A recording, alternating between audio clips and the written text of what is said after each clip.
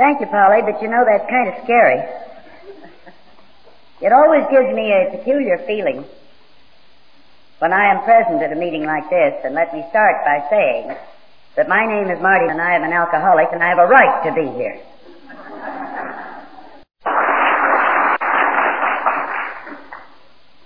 Thank you, Polly, but you know that's kind of scary. It always gives me a peculiar feeling when I am present at a meeting like this, and let me start by saying that my name is Marty Mann and I am an alcoholic and I have a right to be here. I'm not here consulting and advising, let me tell you.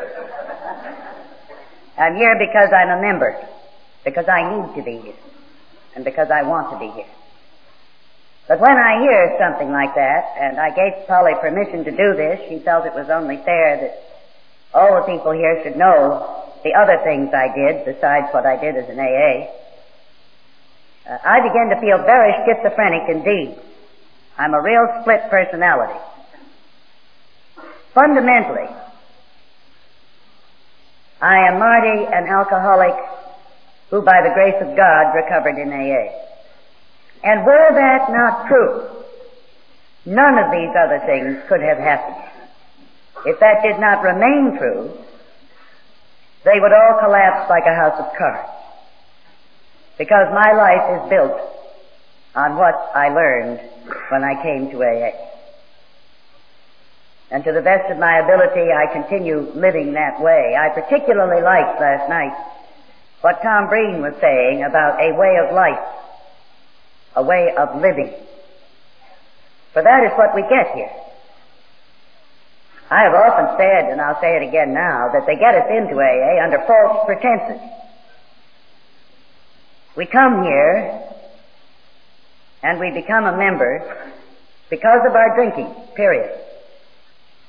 We come here to find a way to handle it, and I think that I'm not exaggerating when I guess that about 99% of us come here to learn how to drink like other people. That is our deepest hope. That's what we'd like. And one of the hardest things for us is that we find out that that's the one thing we can't do. We learn in AA that we've got to give that up altogether if we want to get well.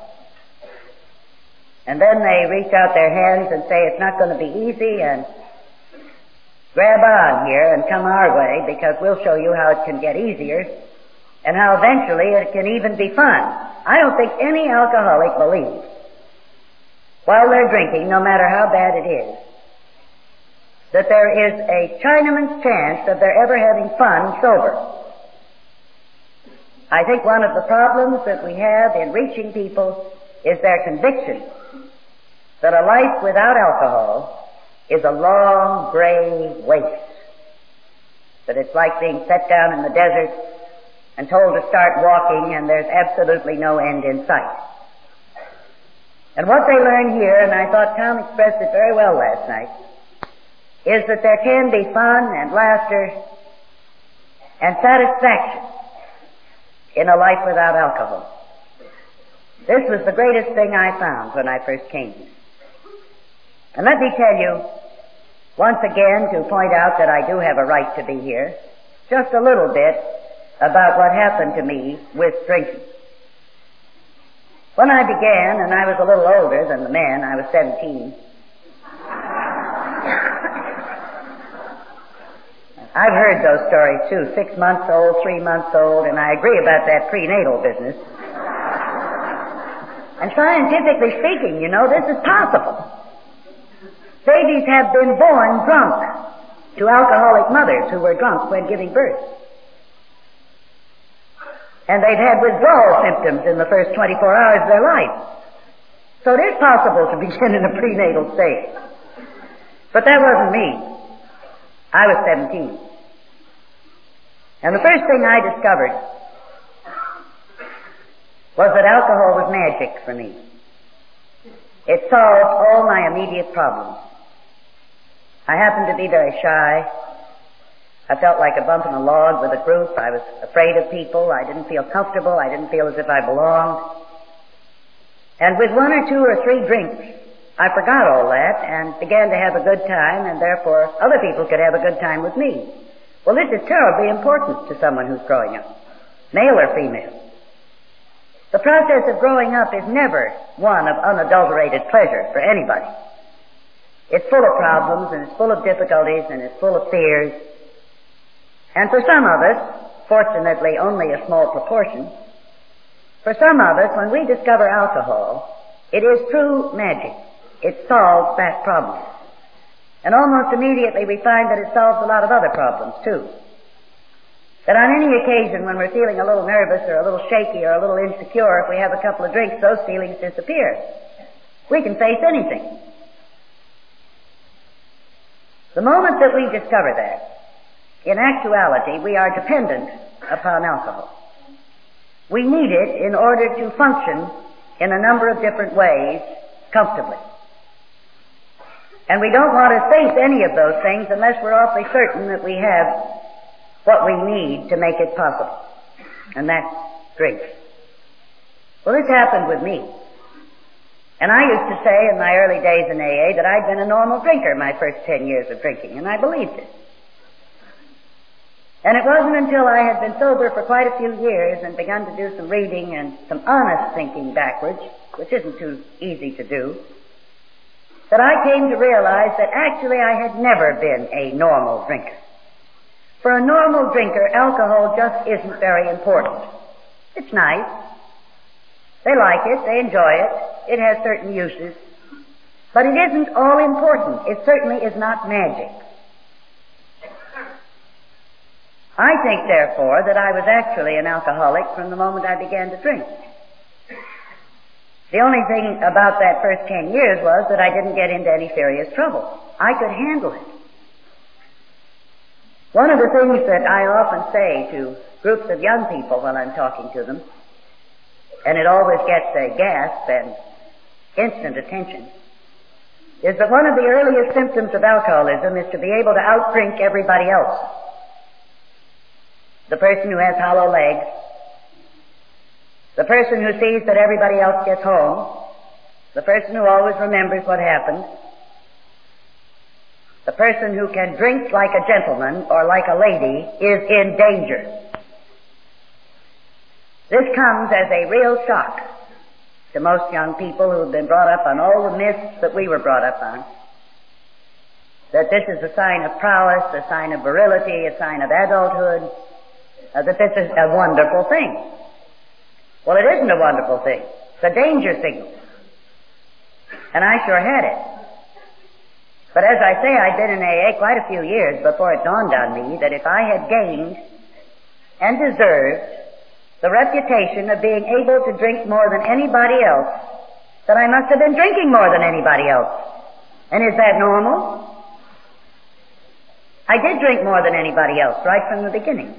I could handle it. I could hold it. I didn't get drunk. I didn't fall down. And I did remember. It was 10 years of this kind of drinking before I began to draw blanks, to have blackouts. Before I began to know what people meant by hangover.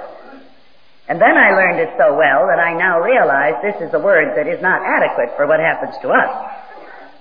The hangover that the normal drinker has on occasion, there's very little resemblance to the epic, shattering, life and death thing that occurs to us. Our hangovers are fantastically horrible. And because this is so, we discover, usually somebody tells us, sometimes we discover it by experimenting, that the one thing that will lighten this horror of the hangover is another drink. And then we're really hooked. At least I was.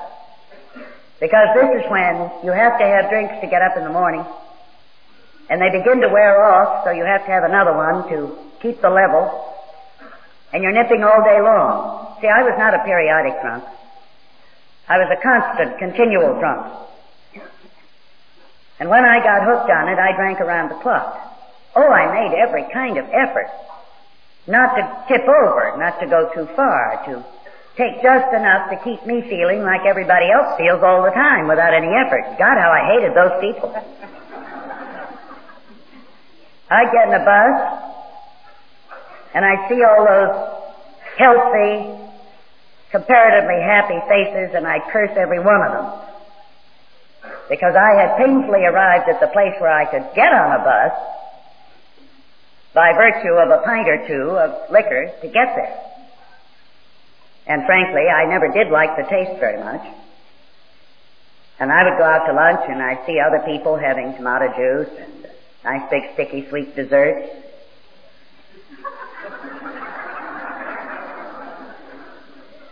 And you know, I liked those things, but I couldn't take them.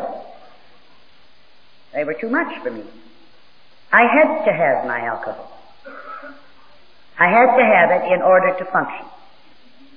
Now actually, I was living abroad when this happened, in England, and I began first the geographic cure right in London where I was. I had no idea what it was that was happening to me, not the faintest idea in the world. This was in the 30s. The word alcoholism was not known and not used. I went to a good many doctors because I was very concerned about what was happening to me, and the best I got was that I was having a nervous breakdown and ought to go to a nice place in the country and rest for a while. Well, I did that a couple of times. Of course, I took me with me, and nobody ever said to quit drinking, so it didn't make any difference whether I was in the city or the country. It was the same thing. I think many AAs today are not really aware of just how hard it was 25 or 30 years ago, because of the fact that no one knew one single thing about this condition, and because of the fact that it was never mentioned. It didn't even have a name. You know, I'm one of those that is very glad that there is a word for us. I was delighted to discover that there was something called alcoholism and that I was something called an alcoholic, because I'd been sure I was something so much worse that sounded good to me. Well, in any case, I didn't get any help wherever I turned. Nobody had any ideas. And oddly enough, nobody ever suggested that I quit altogether. I went on the wagon every once in a while, for a while, and like any other alcoholic, I could do this. So, of course, it never lasted as long as I said it would when I began. If I said a month, it would be 2 weeks. If I said a week, it would be 2 days. But still, I could quit for short periods. And I know some alcoholics that were able to quit for months or even years on their own. The thing was, it always had an end. There was always a final period in which they felt they now had it licked and they could go back to drinking, and in no time flat they were right back where they'd been before they quit. But I don't think that knowledge about this was very widespread in those days. Certainly it wasn't in the circles I moved in. And my geographic cure, of course, began locally in London, where when people began to question my drinking and suggest that I was becoming a drunk, and I didn't like that word, that was a fighting word. My picture of a drunk was a Skid Row bum, and I didn't fit that picture. So they were just being insulting. And I would move from that group into another group. I happened to be in the photography and public relations business, so I knew a lot of different groups. And I was able to move from one to the other until they began talking seriously to me about my drinking and suggesting I do a little less of it. And then I'd move on. Well, I went through London like a dose of salt. I was constantly on the move, and then I began moving geographically. And the first thing I did was to get a job running a hotel that 2 friends of mine owned in a place called Broadway, beautiful little town, not very far from Oxford or from the Avon, the Stratford country, the Shakespeare country. And they wanted to go away for the winter, and they wanted a friend they could trust, you know, like me, look after their interests. Well, I took this very seriously, and so when I got up there, I said, I'm going to quit drinking. It was the beginning of Lent, and I said, I'll just quit drinking for Lent. And I did. Most terrible things happened to me. I had the shakes, I had chills and fever, I had cold sweats, I couldn't eat, I couldn't sleep. I called in the little local doctor and told him my symptoms, and he shook his head. He said, you must have got some tropical disease. So he put me to bed and gave me lots of fluids and watched me closely, and in 2 or 3 days I was all right. He was the proudest man in England. He cured an unknown tropical disease. I just didn't know what it was like to quit suddenly when you'd reached the point that I had then reached. I hadn't the faintest idea, and neither had he. Of course, he didn't ask me any questions about drinking, and it never occurred to me to tell him. I had no idea that that was connected. But at this point, I had moved into practically the last stages of alcoholism. Now I knew by I don't know how. I just had a hunch. I knew that I couldn't keep a bottle in my room and keep anything in the bottle. So I didn't keep a bottle in my room. And this little hotel did not have a bar. It didn't have a license. But there was a pub across the street, and there was a pub out back. And we had a wonderful old butler that was, he looked like a storybook butler. And he was a very nice guy, and he was a friend of mine.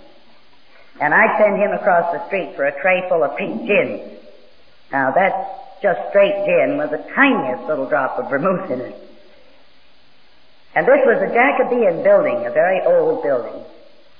And in all of the downstairs rooms, and there were 4 or 5 of them, there were little cupboards in the wall. And he'd stash these drinks in all the cupboards. And I would make my inspection. You know, I'd go around seeing that everything was all right, open the cupboard and look in, close the cupboard doors. Then he'd remove the empty glasses. That kept me going through the morning. There was another terrible thing that happened there. The 2 men that owned the hotel had been experimenting with making homemade wines out of all sorts of things, dandelions and gooseberries and raspberries and so on. They didn't know much about it. But the attic was absolutely crammed with a great big pyramid of bottles of the wine they'd made that was supposedly aging. And you see, I wouldn't keep anything in my room. But at 2 o'clock in the morning or 3 o'clock in the morning, when I really had to have something, I'd raid this stack of bottles. And I'd empty the bottle and put the empty on the bottom and a new full one on top. It was the most ghastly stuff that anybody ever drank, I can assure you. But it did have a little alcohol in it, so it helped. Years later, at a cocktail party in New York, one of the owners of this hotel was there. He came up to me and he said, you know, I didn't think you'd even be alive. He said, was it you that drank all that terrible wine? And I said, yes, it was. And he said, well, you have no right to be alive. It was that terrible. The things you will do when you reach this stage, the need being so great, are incomprehensible to people who have not been through it. And I think a great many people that want to help us and would like to help us, and particularly as more and more people get interested in this, have no real conception of the deep suffering the alcoholic is going through and this terrible, terrible need for liquor. How many families, for instance, make this ridiculous mistake of pouring all the liquor down the sink? It's just a waste of money. The alcoholic's got to have it, and he or she is going to get some more somehow. And they almost always manage. But people don't understand that. They don't know it. I know it because I lived it. Because I suffered it.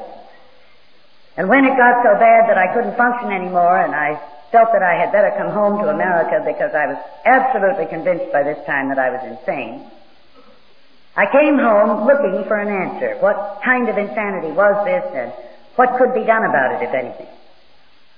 Of course, I didn't draw a sober breath by that time. I was drunk all the time. But I was one of those walking drunks, as many of us are. You can get around, even if you don't know what you're doing because you're in a blackout. You're still physically functioning and moving around. I didn't have a job, so I didn't have that kind of straitjacket around me. But I began looking for help. And in my first year home in New York, I saw 7 different psychiatrists and analysts. I was going to them because of my conviction that I was insane. And you know, I had an extraordinary stroke of luck. They were all very honest men. When they asked me, and they did, and I told them about my drinking, saying that this is why I thought I was insane, it had changed so, I no longer could manage it, they told me they didn't know whether they could help me, and they didn't think they could. And that the best thing I could do was to commit myself to a state institution, and when I said for how long, they wouldn't tell me. Well, in effect, they were confirming my worst fears.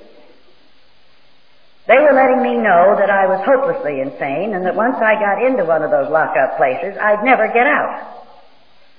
And I wasn't quite ready for that, so I would leave every doctor's office. I'd head for the nearest bar, I'd order 3 or 4 doubles and get them down as fast as I could to forget what I'd been told. And I would then go on for a while until through somebody I knew I'd get the name of another one and I'd try again. And this went on until the 8th man. And the 8th man looked at me and he said, you know, people like you, in my experience, have 1 chance in 100. But you clearly want to get well. So maybe you're that one. I'll take a chance. I was broke.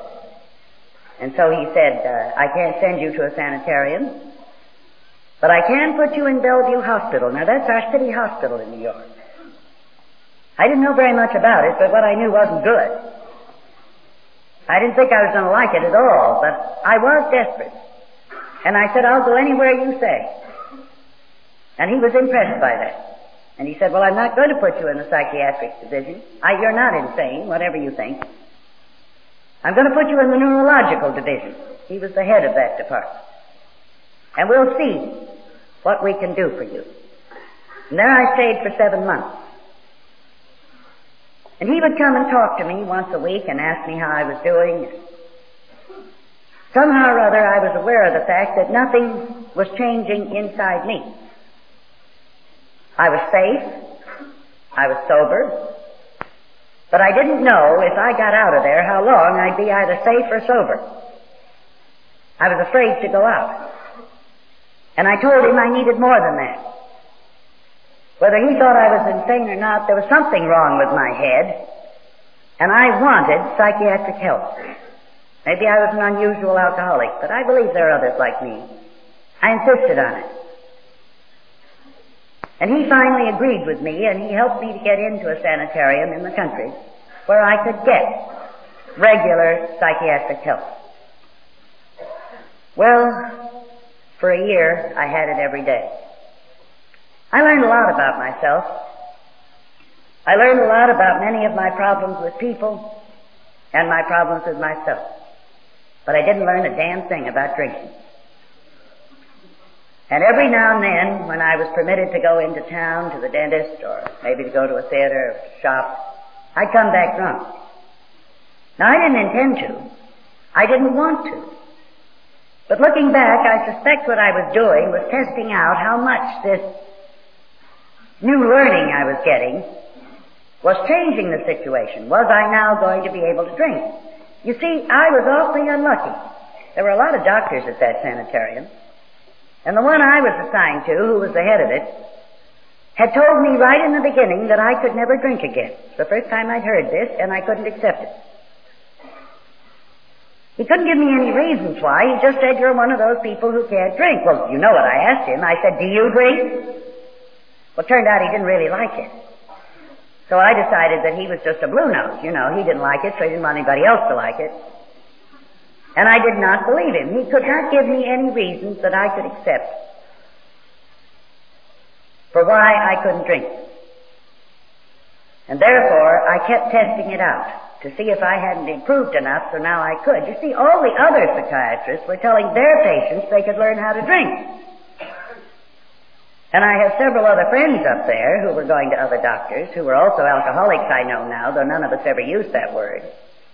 And they were learning how to drink, and I just thought I had the wrong guy. My doctor was a man named Dr. Harry Thibault. Most of you know his name. He was the first psychiatrist to really look into AA and to become sold on it. But he instinctively knew some of the things that AA had learned. He knew, for instance, that an alcoholic could never safely drink again, and this is what he was trying to teach me and what I was finding so hard to swallow. Well, I'd been there a year, and I'd got drunk on many occasions, and it had finally reached the point where he said he didn't think he could help me anymore, and if it happened again, I'd have to leave. And I asked you to realize that this was my last hope. I had been seeking for help for a good many years without finding it. And here I was at last in a really very beautiful place, with a doctor who was terribly interested in me and doing his damnedest to help me. And I was about to throw it all out the window because in spite of knowing that, I didn't quit drinking. I just was a little more careful, and I managed to sneak in 2 or 3 times. And nobody knew it as far as I knew. I'd gotten away with it. Just about this time, Dr. Tebow sent for me one day, and he said, somebody has given me this to read, and he showed me a manuscript in red cardboard covers. And he said, it's about a group of people like you. And I think maybe they can help you. I want you to read this book. The title of it was Alcoholics Anonymous. It wasn't a book yet. This was the manuscript.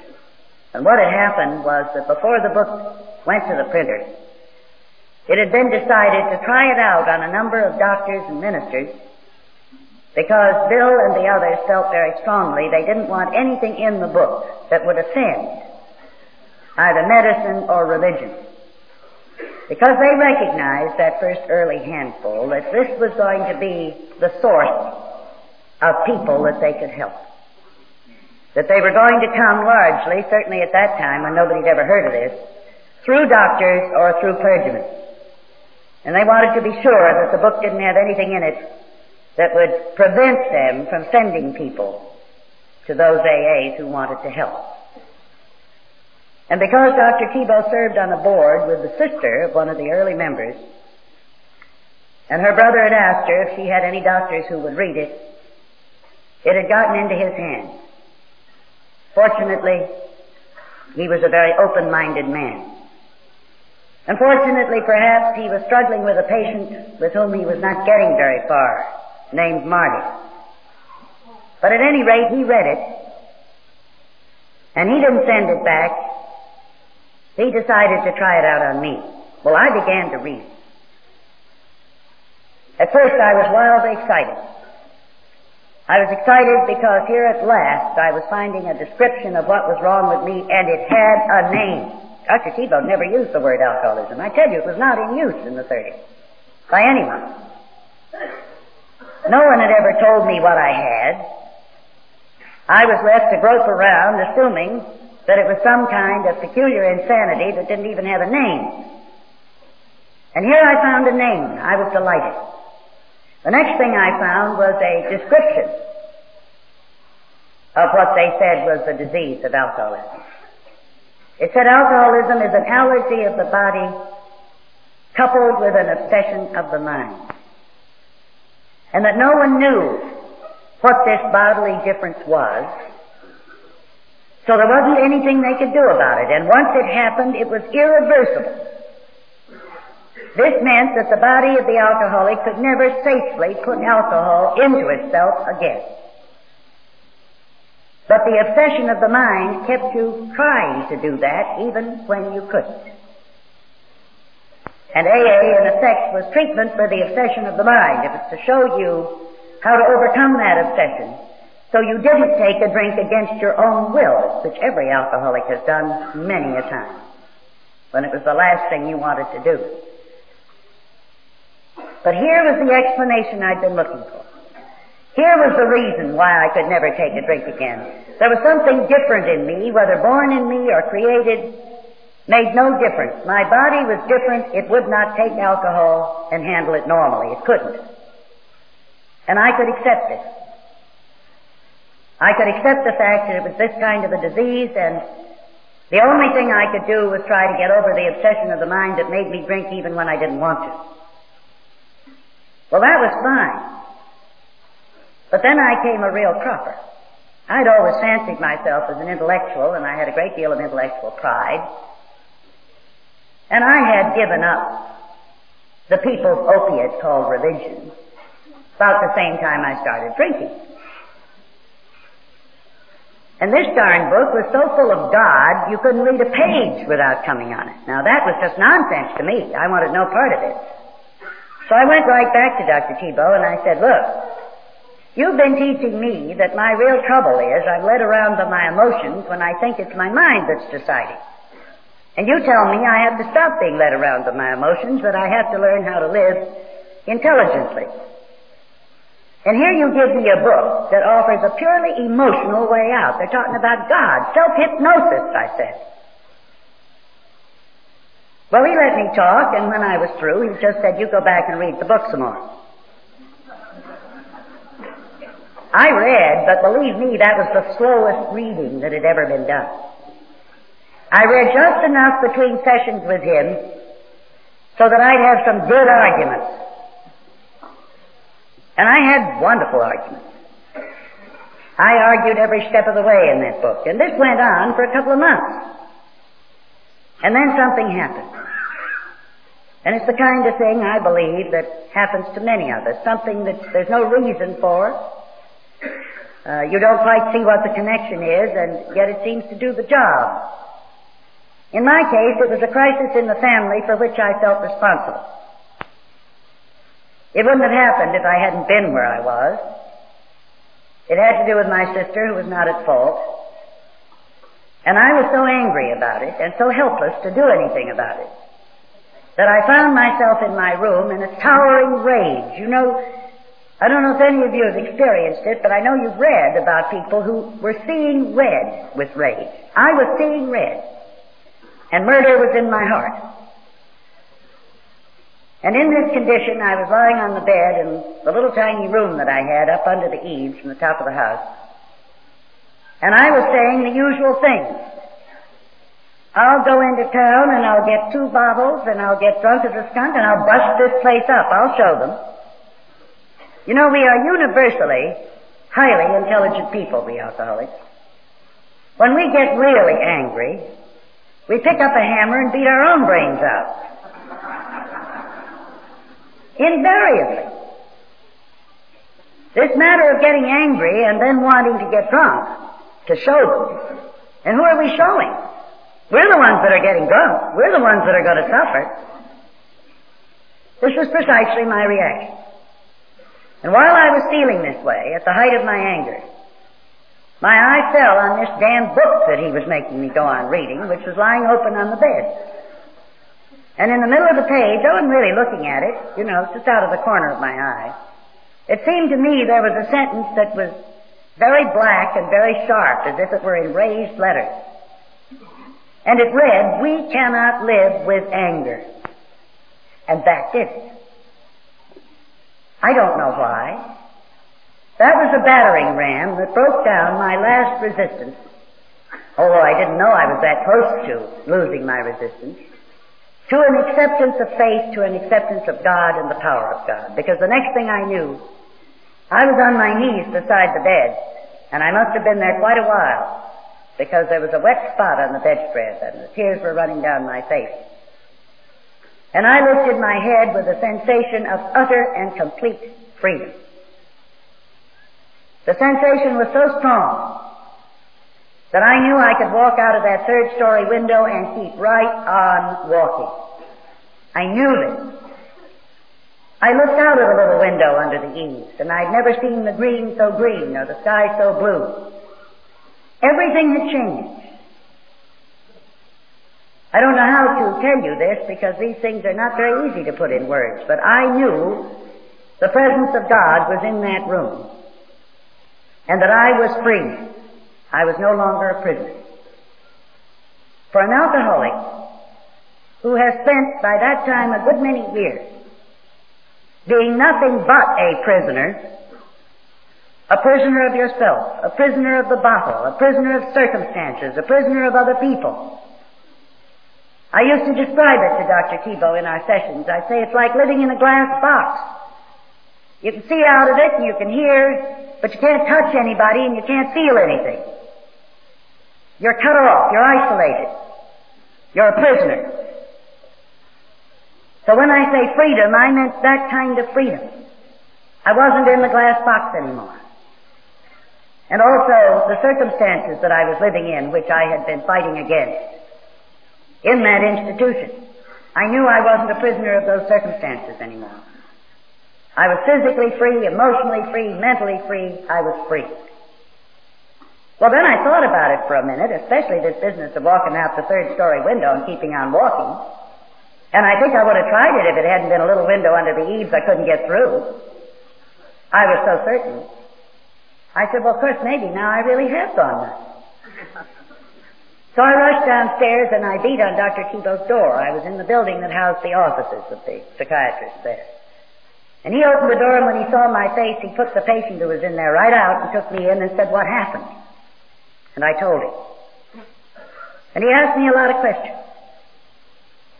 And finally he said to me, I believe you're not insane. He said, I believe you've had an authentic spiritual experience. There's a book that describes things like this. It's called Varieties of Religious Experience by William James. Get it and read it. But he said, whatever it is, hang on to it. Now, you go back upstairs and finish that book. This is a one-track mind this guy had. So I went back upstairs and I looked at the book, and you know, somebody switched books on me. It was entirely different. I started at the beginning and I read it through in a couple of hours, and the minute I'd finished, I started at the beginning and read it through again. I must have read it 10 times in the next couple of weeks. I was like a dry sponge that desperately needed water. I was just soaking it up. Every word in that book made sense to me. Every word in that book meant something to me. Well, I walked around, talk about pink clouds. I was living in some other world. I was way up there. Everything looked beautiful. Not just the grass and the sky, but the people did too. They all looked so nice. The world was a beautiful, beautiful place. I was happy. In fact, a number of people in that institution said that they'd never seen such radiance. Well, I didn't want to spoil this. And Tebow started talking about my going into New York to some house in Brooklyn and meeting a lot of people. Well, I didn't want that. In the original AA book, most of the stories were about people who'd hit really pretty low down. Now, I'd hit bottom too, but it was in a slightly different way. And besides, those stories were about men. At the very back, in the original book, there was one brief story about a woman. She sounded like an older woman. I wasn't certain what kind of a person she'd be. But I somehow couldn't identify myself with these people, and I was scared to death of them, and I did not want to meet them. So I kept putting it off. And it was at least 6 weeks later that when I went into Dr. Tebow's office, he picked up the phone, he called New York, and he said, yes, she'll be in tonight. She'll be at your house at 7. And he said, you're taking the train this afternoon, and you're going into New York, you're going to this address, and he handed me a card. And these people will be expecting you, and you're going to a meeting. I went. I am one of those, and there are increasing numbers of them today, who did not go into AA wholeheartedly and entirely willingly. I got a lot of push from several sides, and I'm extremely grateful I had it. And I think it's something that we have to remember, that there are an awful lot of people who need what we have, who for one reason or another cannot bring themselves to reach for it. They may need not one but many pushes. They may need a little application of force. Mine you might call forceful persuasion, but it was closer to coercion. And I'm very happy I had it. And they will be too once they get here. And I think we have to remember this. This is one of the reasons why I believe that it is part of our responsibility to work with all those people out there who are dealing with these people that have not yet got to AA, so that they can be bridges to us. They can find ways and means of nudging these people quite hard to get them here. And I believe this because this is what happened to me, and it worked. And I've seen it work thousands of times since. In fact, I sometimes wonder whether even 1% of us came to AA completely willingly. Whether we really sought it. or whether instead the great majority of us had pressures on us from families, from friends, from employers, where we came to AA to get the heat off, to be relieved of that pressure that was pushing us in this direction. This isn't what I call entirely willingly, but by God it works. And I'm interested in what works. And I think all of us are. AA is a very pragmatic fellowship.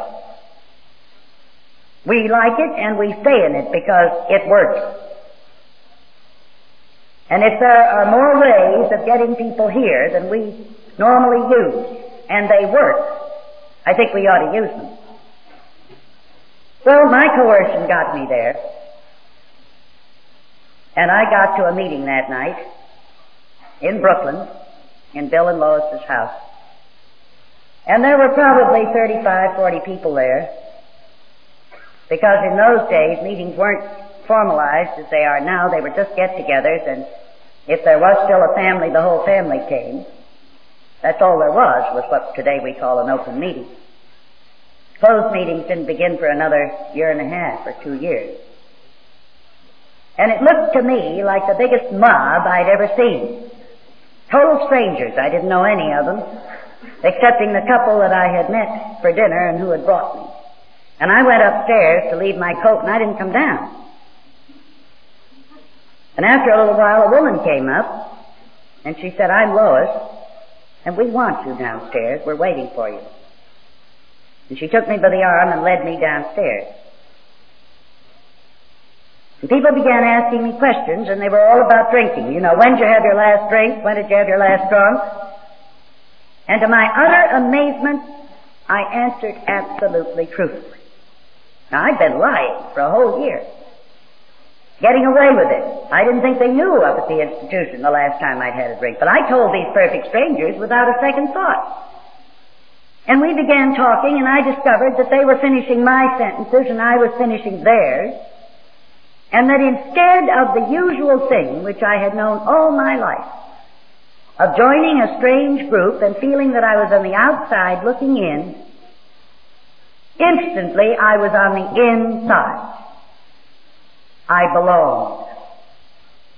It was a wonderful feeling. There was a man up at the sanitarium that I'd passed the book on to and that I was trying to help, and I had wanted him to come with me because he'd accepted the book too. But he was a panty waist, and he said, "You go and see what it's like, you know. And if it's all right, I'll come with you next week." He had a different doctor than mine, and his doctor didn't force him, so there was no way I could make him come if he didn't want to. I stayed in town that night, and he called me the next morning. He said, "What was it like?"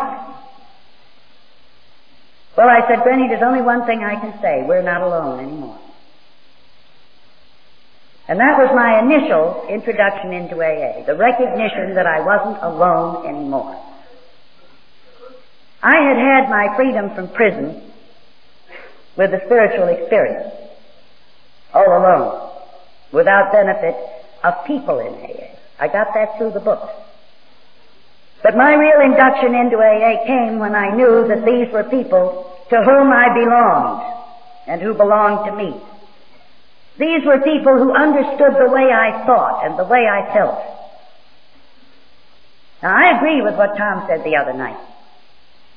It is completely wrong to say that only an alcoholic can understand an alcoholic. There are a great many non-alcoholics who have come to understand alcoholics, and here's one sitting right next to me, Father Fred. And I know hundreds all over the country who are as dedicated to this cause and to helping alcoholics as any AA member I've ever met, who care and who do understand. What we ought to say is to be very careful about our words, that no one else really knows what we're going through and how we feel about all these things. This kind of communication of our innermost feelings is the thing we discover with each other. And it is an incredible thing. As a matter of fact, I don't know of any other group in mankind that achieves, just by virtue of becoming a part of that group, that kind of communication between members. Because it's a communication that is not just of words. It's a communication of the root of your being, of your innermost feelings, and of your thinking, even if it's not expressed. This is what I discovered that first night. That I could talk to these people in a way I had never talked to people. That I felt closer to these strangers whom I'd never seen before that night than I felt to my own sisters and brothers, than I felt to people I'd grown up with and known all my life, than I felt for people who had become very close friends. It was a different kind of communication. And it was the most satisfying thing that ever happened to me and the most healing. This made such a difference. It reached into that inner area of personal insecurity. Again, I like the way Tom said it. These people liked me because I was a drunken slob, not in spite of it. I had come out of a drunk not many months before and heard my sister talking to someone in the living room. She was crying. I was sharing an apartment with her at the time. And she was saying, I don't understand how she can be like that. She's such a wonderful person. She's so intelligent. She's done this, that, and the other thing. How can she do this? Now, I was very close to that sister, and I still am, but it's a different kind of communication and feeling that I had for these strangers than I ever had for anybody else. And I think this is one of the greatest things that AA has to offer. This is the true meaning of fellowship. This is what fellowship is. And it's one of the things that we can be very, very grateful. This is why I say, as Holly finally said today, that I'm glad I'm an alcoholic. I don't know anywhere else I could find this. And I don't think many other people ever have that kind of luck. So we have something as the result of the terrible sorrow and suffering we've been through that is indeed a priceless treasure, that is one of the most wonderful things a human being can be given. And to us, it was an absolutely free gift. All we have to do to have it is go to a meeting or sit down with 3 or 4 other AAs at lunch or coffee or dinner, and there it is. It begins to operate instantaneously. I remember many years ago I went to Rochester, New York for the first time. The AA group up there was having its first banquet, and they'd asked me up to speak, and I didn't know anybody up there. I took the train. It was in the dead of winter, and the train got in at 7 o'clock in the morning, and there'd been terrific blizzards. The snow was very high everywhere. It was bitter cold. And I got off the train, and there was a couple standing there. They were 2 little round people, very short and very round. It was Dr. and Mrs. Clarence Pearson. He was the first doctor that ever came into AA. Clarence and Polly were both about 5'1" and almost as wide as they were high. They were a marvelous, marvelous couple. Clarence started physicians in AA. He died a few years ago. But I had never laid eyes on them before, and they said, we're taking you over to the hotel and we'll have breakfast. So we went over to the hotel and we had breakfast, and they lived way outside of Rochester, so Polly used my room too during the day, and they had a lot of things planned for me. And that night, on the way to the banquet, we were picking up a man who wrote the column in that town that was most widely read, not just in that town, but in all of upper New York State. It was syndicated. And it was his first introduction to AA, and they were very anxious that he had a good impression of it. They wanted more people to know about them. It wasn't so terribly big, that group. And this man, we picked up in the car, and we went to the place where the banquet was, and I was sitting next to him at dinner. And after a while he turned to me and he said, you've known the Pearsons a long while, haven't you? And I said, no. Well, he said, you must have. You can tell, you know, you're old friends. I said, I met them this morning. Oh, so that's what AA is about, said he. This was a smart guy. He was right. He recognized that there was a possibility of contact and rapport and understanding there that was instantaneous. that did not take time to develop. And here again, I think, is one of the greatest tools we have with which to reach outsiders.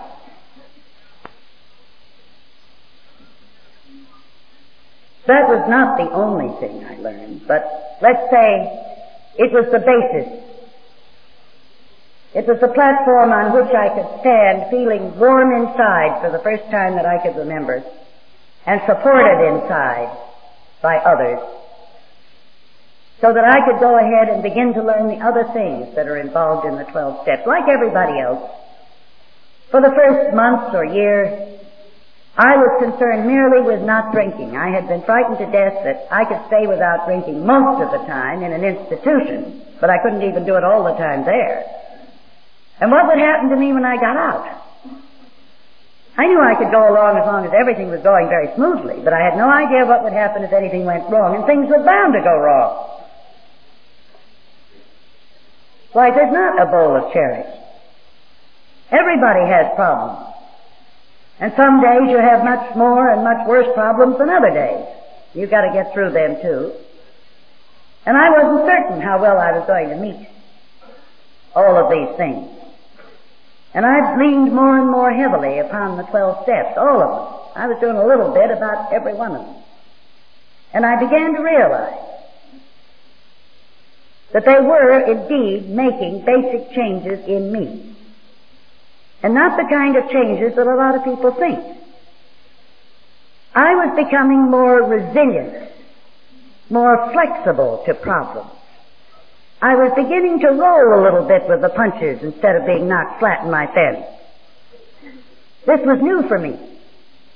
I had never been able to take any of these things without staying awake all night, or going into a fit of storm of weeping, or being absolutely certain that nobody loved me and I might just well go down in the garden and eat worms. I've been through all the things Tom described. I made 2 suicide attempts, and I said the same things. That'll show them. They'll be sorry. We are convinced that we are unloved, that there is no one who really cares that much. And curiously enough, the first time that we begin to feel that maybe that's not so, maybe there are some people who really care, for a great many of us, the first time that we really felt this is when we came into AA. And it fills a terrible vacuum in your heart. And you begin to feel strong enough to meet some of these outside problems, which you never did before. And so I began working very hard at the steps. And gradually I came to realize what I said earlier, that AA was not what it said it was, a way to stop drinking. It was what Tom said it was last night, a way to live. A way in which we could learn to live.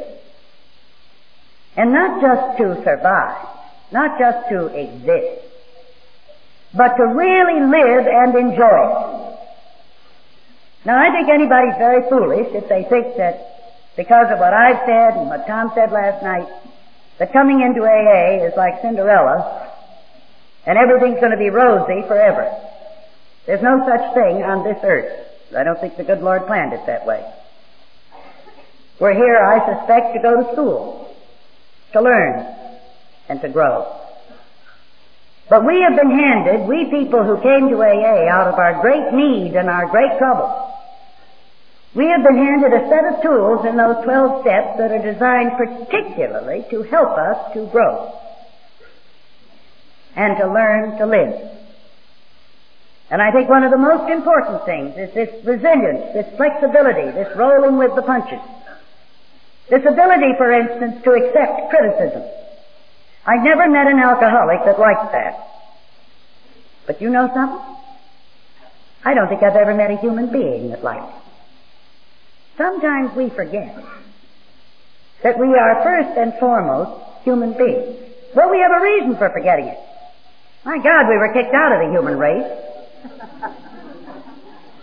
We weren't a part of the human race at all when we were drinking. Coming into AA is actually re-entering the human race. It is once again becoming a part of humanity. But we have been so separate and so isolated in our fear and our loneliness and our frustrations and the non-acceptance that everybody had for people like us, and they did. That's no joke. Nobody knew what alcoholism was. They could only tell what they saw with their own eyes, and what they saw with their own eyes was deliberately, because remember, we didn't drink by somebody knocking us to the floor and putting a funnel in our mouths. We lifted the drink with our own hand to our own lips. We walked into a bar on our own feet. We bought the bottles ourselves. This is what people saw. And they said it's deliberate. They're doing it on purpose. They get some kind of pleasure out of this that we don't understand, and that's all they care about. They don't care about anybody else. They just care about their own pleasure. One of the first things that disabused a great part of the public of this notion that alcoholism was a pleasure, that we were pleasure mad as a group, was that movie, The Lost Weekend. A great many people saw for the first time the suffering involved in this. And they recognized that it was anything but pleasure. Well, even so, people have learned a little about alcoholism, I hope. I don't think we're relegated quite as frequently and quite as completely outside the human race as a group as we used to be. But because of all that, many of us got the feeling that we were indeed totally different from other people. And when we got into AA, we didn't lose that feeling, because it was within AA that we found this communication and this acceptance. It was not outside right away. A lot of people, you know, are from Missouri. They're going to wait and see. That guy stopped drinking before. How do I know it'll last any longer this time? He'll be behaving the way he's always behaved. They don't accept us instantly. They wait to see. And it's a perfectly normal thing to do. But these things aid and abet us in our feeling of being absolutely different. Now, I submit that if alcoholism turned people green, we might be able to say that we really are that different. It'd be a great help, too. You know, right at the beginning they get a little pale green. The longer they go, the deeper the green gets. You'd know just what stage they were in, and you'd have no doubt at all as to whether they were or were not an alcoholic. It'd be wonderful. But it would also set us aside if alcoholism turned us green. We would be different. We'd stick out like sore thumbs. I don't think we're very different. I've always liked a phrase that used to be around a lot in my early days. Alcoholics are people, only more so. And that's true. We have all of the assets and the liabilities of everybody else. Now, it's as if we had two sides of a garden on each side of that aisle. And we planted plants in both sides. But we only gave water and sunlight to one side. Over here are the assets. Over here are the liabilities. And as long as we drink, we're watering and putting sun on the liabilities, and they're growing and growing and growing, and that's all people can see. This poor little garden over here, our assets, are good quality. Those poor little plants get smaller and smaller and smaller and darn near shrivel away. But this is not just true of alcoholics. This is true of other people too. You all know people that are far from what we'd like to be, who aren't necessarily alcoholics, SOBs and such.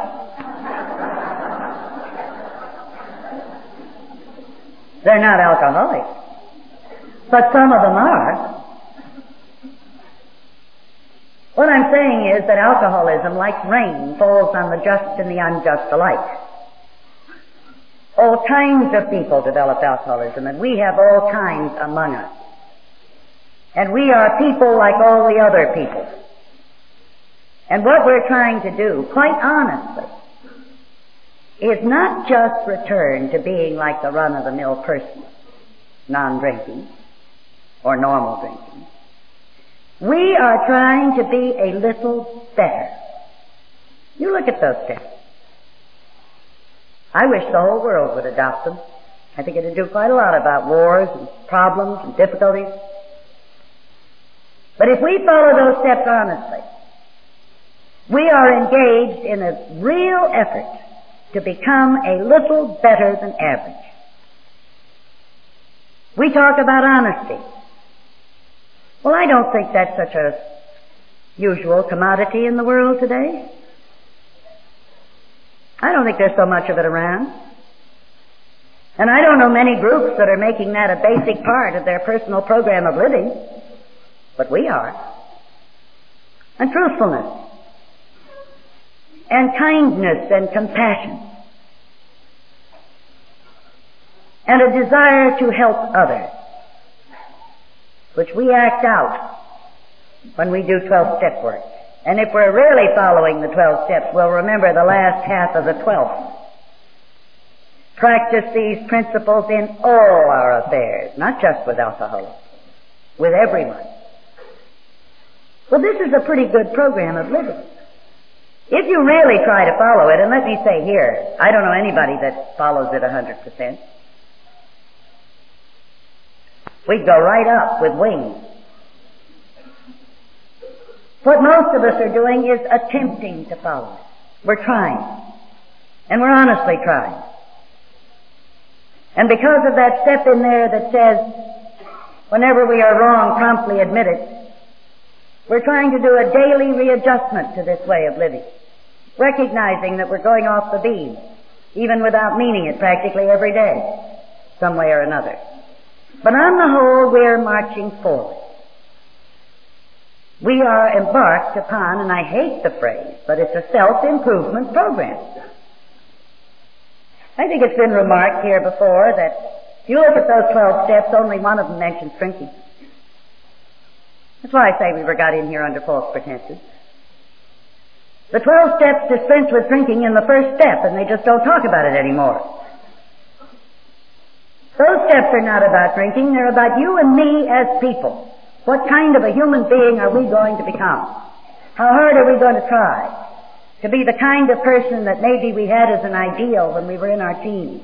The kind of person we'd most like to be. The kind of person who is an asset wherever they are. At home, in groups, in their business. The kind of person people want around. Makes them feel good if that person is there. All right, a good person. You know, I think deep in our heart, that's what every one of us has always wanted. I think we want to be good. And I think most people do. But not all of them are lucky enough to have a set of tools as well designed as ours to help us to achieve this. Or at least to make a lot of progress. So what happens? After a while in AA, we're not thinking about drinking anymore. We're thinking about us, how we are, how we're behaving, how we're growing, what kind of relationship we've established with that power greater than ourselves. How real is it? How good is it? What are we doing about it? We're thinking in terms of gratitude and of helping others, putting our shoulder to the wheel. Do you know what we're doing? We're taking responsibility. I thought the theme for the meeting in Toronto in July was the most beautiful thing I had ever read. I am responsible, it said. And then it picked out one specific thing to say we were responsible for. Whenever anyone reaches out a hand, AA shall be there. But let me tell you something. If we want to be there when someone reaches out a hand, we have to be responsible in its total sense. We have to take responsibility for ourselves. We have to be responsible for our actions. We have to be a responsible human being. And this is the very thing that alcoholism destroys. What are some of the words that are used about an active alcoholic? Not just irresponsible, unreliable. And it's true, an active alcoholic is both those things, irresponsible and unreliable. But if we are truly following the AA program, the steps, we are learning how to be responsible, and we are gradually accepting more and more responsibility. And that means we're growing up. These are the things about AA that matter to me. The fellowship, yes, that'll always matter. It's a great thing for someone who travels the way I do, to know that there's nowhere I can go that I'm not going to find friends. It's a wonderful thing to sit up till 3 a.m. discussing exactly the same things with a South African who speaks Afrikaans that you talk about with your old AA friends in New York, or with people in New Zealand or Australia. The communication I talked about works no matter what country you're in, or what nationality you are, or what your native language is. This is universal, this thing we have. It knows no boundaries, geographically, ethnically, language-wise, or any other. Now, it's a marvelous thing to have that. So I'm not running down the fellowship. It's tremendous. But within that, and partly because we have that, which gives us a kind of protection, a safety, a wall of defense, while we need it, and many of us need it for the first few years, against the outside world. The world where we've stubbed our toes and gotten so bruised and beaten up. And maybe it takes a while before we can go back into that fully. Meanwhile, we have our protected inner group among people to which we belong and where we feel safe and where we feel comfortable. But I think we have to be careful, because some of us sometimes, knowing that we do exist now all around the world, that we are actually quite strong, that we haven't joined something that has maybe 30 people in it as it had when I went in, but 350,000, and I think probably a good many more that didn't get counted. That because of that, and because of this peculiar thing we have with each other, this kind of communication and bondage that we have, it's a bondage with each other more than just a bond. It's almost an unbreakable thing. Because of that, we sometimes think we don't even belong to the human race. That we're separate, we're different, and we're better. Well, let me remind you that what we're seeking, first, is to stay sober long enough to become the kind of person we want to be. Now, the rest of the world doesn't even have to try. They already are. So we're only catching up with them at that point. We're just becoming like other people. And if we really work at these steps, there are other groups that are trying to become better people. Many religious groups spend a lot of time on it, and some that aren't even religious. I'm trying to make you see that actually we are a minority group.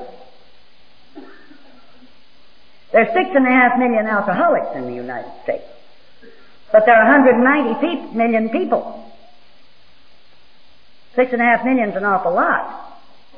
And I remind you of that. We claim 350,000 members. 6.5 million. That's what's ahead. Those are the people who still need help. Those are the ones who don't know, perhaps, about us, or are afraid to come to us, or don't have the chance, or aren't given the chance, or who don't live long enough. Today, people are living longer. Hospitals are opening their doors. I hope that's happening here, too. Somebody told me there are a number of sisters here from a hospital, or 2 hospitals, and I think that's tremendous. They're learning a little bit, I hope, about alcoholism and what it is and how we feel about it, we people who have it, and what can be done with us. For there's a great deal of hope. Alcoholics can get well if they have the chance, and if they live through some of the terrible episodes that kill a lot of them. for lack of medical care, for lack of hospitalization. I think a majority of alcoholics could get well if people knew what it was and knew how to recognize it and knew where to turn, knew more about us. Well, here is one of the responsibilities, I think.